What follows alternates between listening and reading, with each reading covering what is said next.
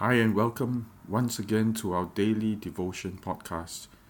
Today's Eve of Chinese New Year, and I wish you all a blessed weekend. Today we will look at Matthew chapter 11, verse 20 to 30. Let us pray. Father, speak your truths to us, that we may know that your ways are not the difficult, painful way. It is the way of the easy yoke and the light burden, that we may run to you instead of running away from you, knowing, Lord, that as we come to you, you will lift our burdens and you lead us in the way of life that is easy. We ask this in Jesus' name. Amen. Then Jesus began to denounce the towns in which most of his miracles had been performed, because they did not repent.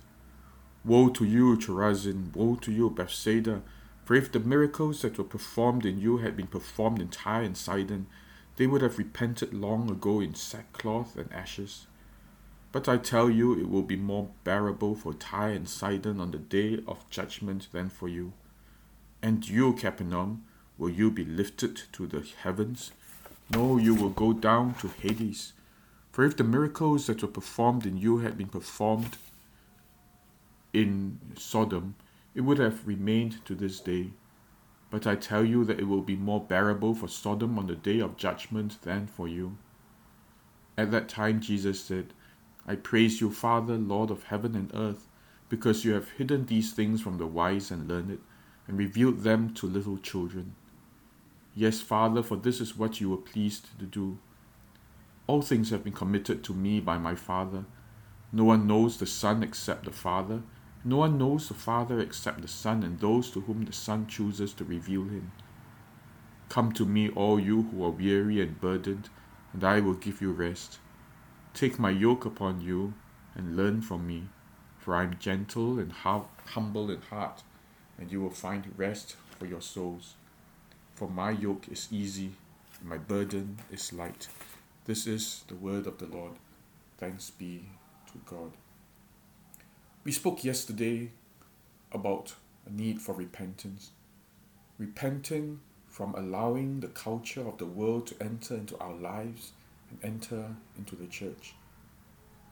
I said yesterday that when we first came to Christ, when we gave our lives to Christ, we gave to him because we realized our need for God, our hunger for God, our dependence on God. We wanted to know this God and to have this God rule in our lives. And we thought little about how self-righteous we were. We thought we knew that we were unrighteous. We knew that what we needed was forgiveness. But as we grew in the Christian faith, instead of growing more mature, we allowed the ways and the culture of the world to infect us. So much so that we no longer sought God as much, but we wanted God to do things for us. We wanted God to be at our beck and call to give us the things that we wanted. And the things we wanted were not the peace, nor the presence, nor the security that God could give, but rather the things that we demanded of him. And then again, no longer did we see ourselves as sinners, but we saw ourselves as self-righteous. And instead of welcoming other sinners to know this God, we started to exclude people because they did not fit our idea of what morality was. And we need so much to repent from that. But then today's passage tells us about the hardening of hearts, that not often will we repent. Jesus was telling these cities where God was present, where God worked miracles, and said, if the more sinful ones, if Tyre and Sidon, if Sodom had seen and witnessed such miracles, they would have repented long ago. Tyre and Sidon had been mentioned several times in the Old Testament as destined for condemnation, for judgment and destruction. We don't know what their sin was in those cases, but Sodom we do know. When we often think of the word sodomy, but actually sodomy it's a modern term And the sin of Sodom wasn't about homosexuality. The sin was of Sodom, as spoken of by Jewish rabbis that understood what the context was. The sin of Sodom was inhospitality, was the wicked way in which they treated visitors, they treated outsiders. Remember how Lot and his family, how the angel of the Lord visited Lot and his family, and what the people wanted to do to them. They were known for being wicked and cruel towards outsiders and visitors. And then they were destroyed by God. But Jesus then said, if even Sodom had seen the miracles that was done by Jesus, they too would have repented. What is very telling about this is that these cities were known to be godly cities. In fact, Capernaum, where Jesus spent his time healing and working miracles, they thought that they were a good city. And that's the problem with hardening of the hearts. You see, miracles can work two ways. A miracle could be done in a certain place and people will see the presence of God and turn and repent of their sin.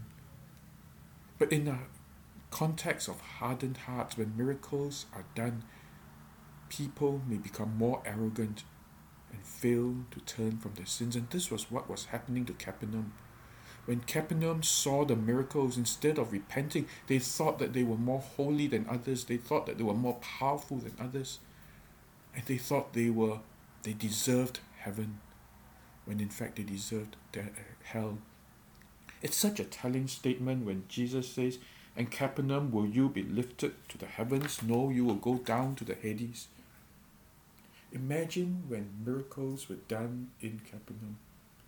They thought themselves to be a super church, a church so close to God, a church so anointed by God. Not a church, but a culture. They thought that they were a people whom God was rewarding, and therefore they would be rising to the highest heaven. But what they did not know was that the hardness of hearts would result in their going to hell. It's a sobering thought when we think of ourselves and our churches. When miracles are done, what do we think of ourselves? Do we turn to God in repentance? Or do we turn to arrogance and think that we are better than others, a better church, a better person, a more powerful church than all others? It's a sobering thought. But it just occurred to me then why perhaps there's so few miracles among us. That miracles often take place in third world countries where people have never heard the gospel. And we hear of great healings, we hear of even the raising of the dead. But where we are in our churches, we hardly ever see such things. Something to think about. Could it be that this is the mercy of God? That because when God works miracles, people turn to Him in repentance, there will be more miracles. But in a place where hearts are hardened, and that miracles will only serve to make us more arrogant, to think higher of ourselves than we should, then God in His mercy holds back the miracles so that judgment will not be heaped upon us. Let's think about that. But think more about hardening of our hearts. You know, it's so necessary then for us to come before God and say to God in Psalm 139, say, search me, O God, and know my heart today. Try me and know my anxious thoughts, and see if there be any wicked way in me. It needs to be a constant prayer to God to keep our hearts soft, that we may keep asking God, God, search my heart, test me, try me, know my heart, and let me know my heart, that I may never go the way of the hardening of hearts. I may never go the way of self-righteousness, of thinking myself better than others, but that I always, my heart will always be tender towards you. And then Jesus went on with a prayer. He prayed, I praise you, Father, Lord of heaven and earth, because you have hidden these things from the wise and learned and revealed them to little children. Yes, Father, for this is what you were pleased to do. What puzzled me for so long was why it was that the Father would be pleased to hide it from the wise and the learned. I mean, isn't it a wicked thing to do that God would hide truths from the wise and the learned? And yet I've realized the wisdom of God in doing so. What happens when only the wise and the learned know the way of God? It becomes a monopoly of knowledge. The situation then becomes where the wise and the learned, those who have the wisdom of God, turn it into an exclusive commodity. They become the elite. Only we know the ways of God. None of you simple, uneducated people know the ways of God. And this was what happened in the early church. In those times where the Catholic Church claimed to have the monopoly, the sole monopoly of the knowledge of God. And they distorted the word of God. They could teach the simple people anything, all the lies that would enrich themselves. The simple people didn't know any better, and they just accepted everyone's word. What a tragedy that was. You know what? If the secrets of the kingdom of God were only restricted to the wise and the learned, then most of us, the simple folk, would not even dare to read the Bible, would not attempt to know God.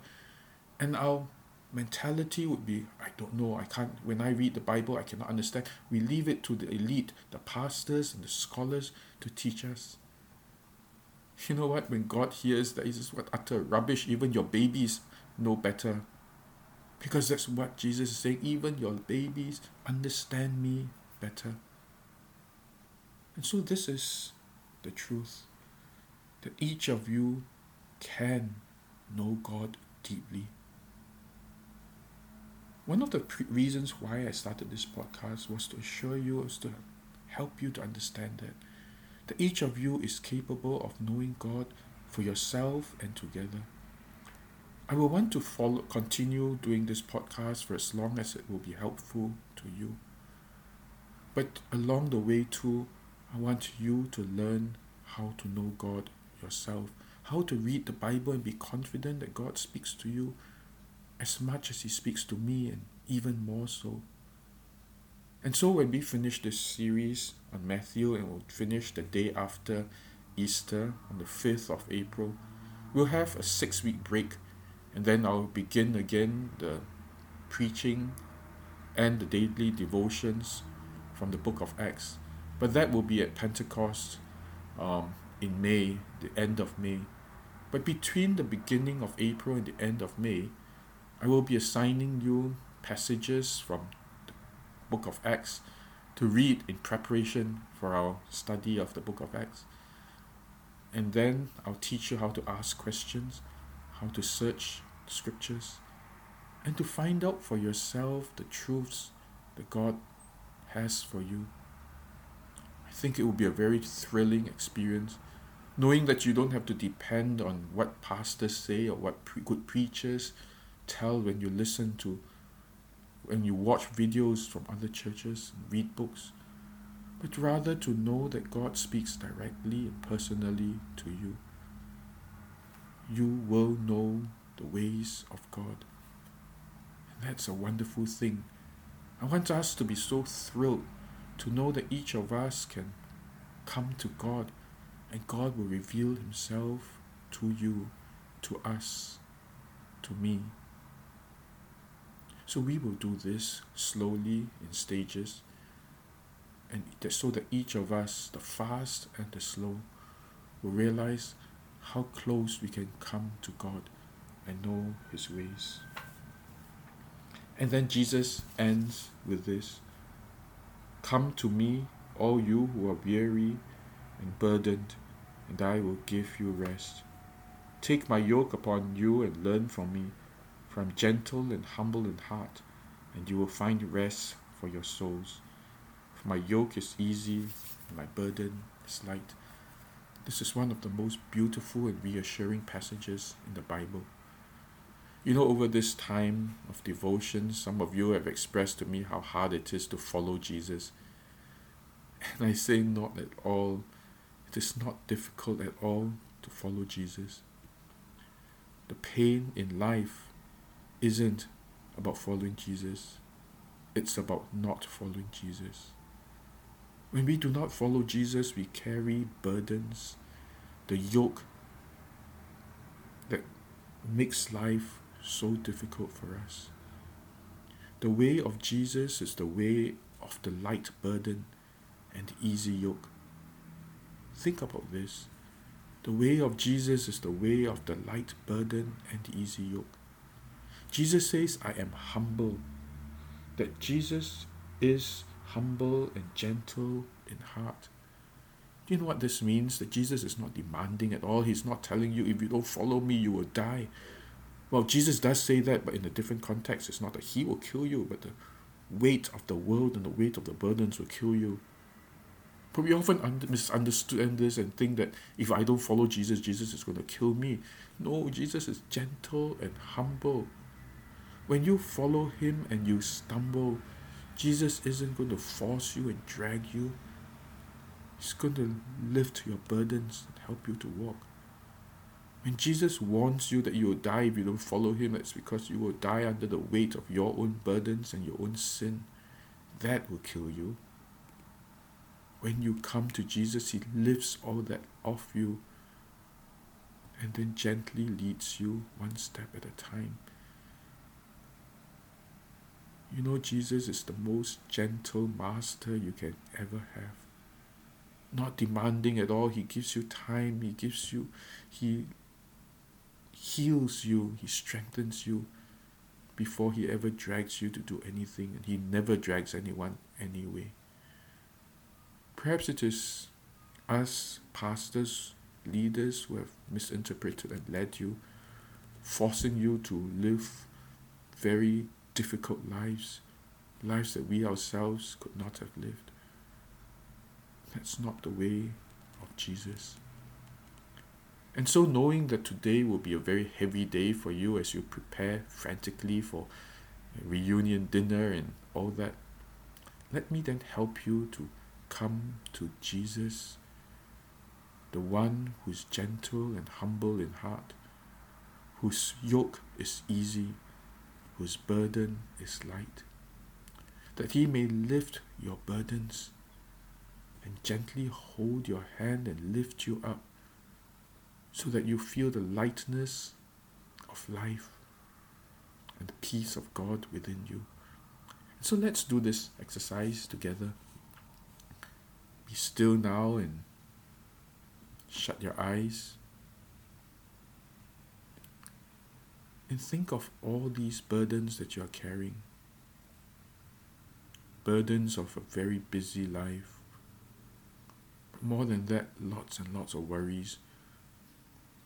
Worries about tomorrow, about next week, even about next year and the years to come. So many worries that weigh down on you. You worry about your children's exams. You who are children worry about your exams and your future. And whether you make it through your exams, and whether you make it to the university, and which university. What will happen when you graduate? Will you have a job? A good job? Worrying about your finances. These are big things that weigh us down. I want you to see Jesus in front of you, saying, give me your burdens. Give me your burdens. And see yourself then taking each of these burdens and lay them before Jesus. Can you do that? Give you a bit of time. Each time you think of a a burden, you see it as a big box, heavy stone, just drop it. If you can't carry it even, just drop it at Jesus' feet.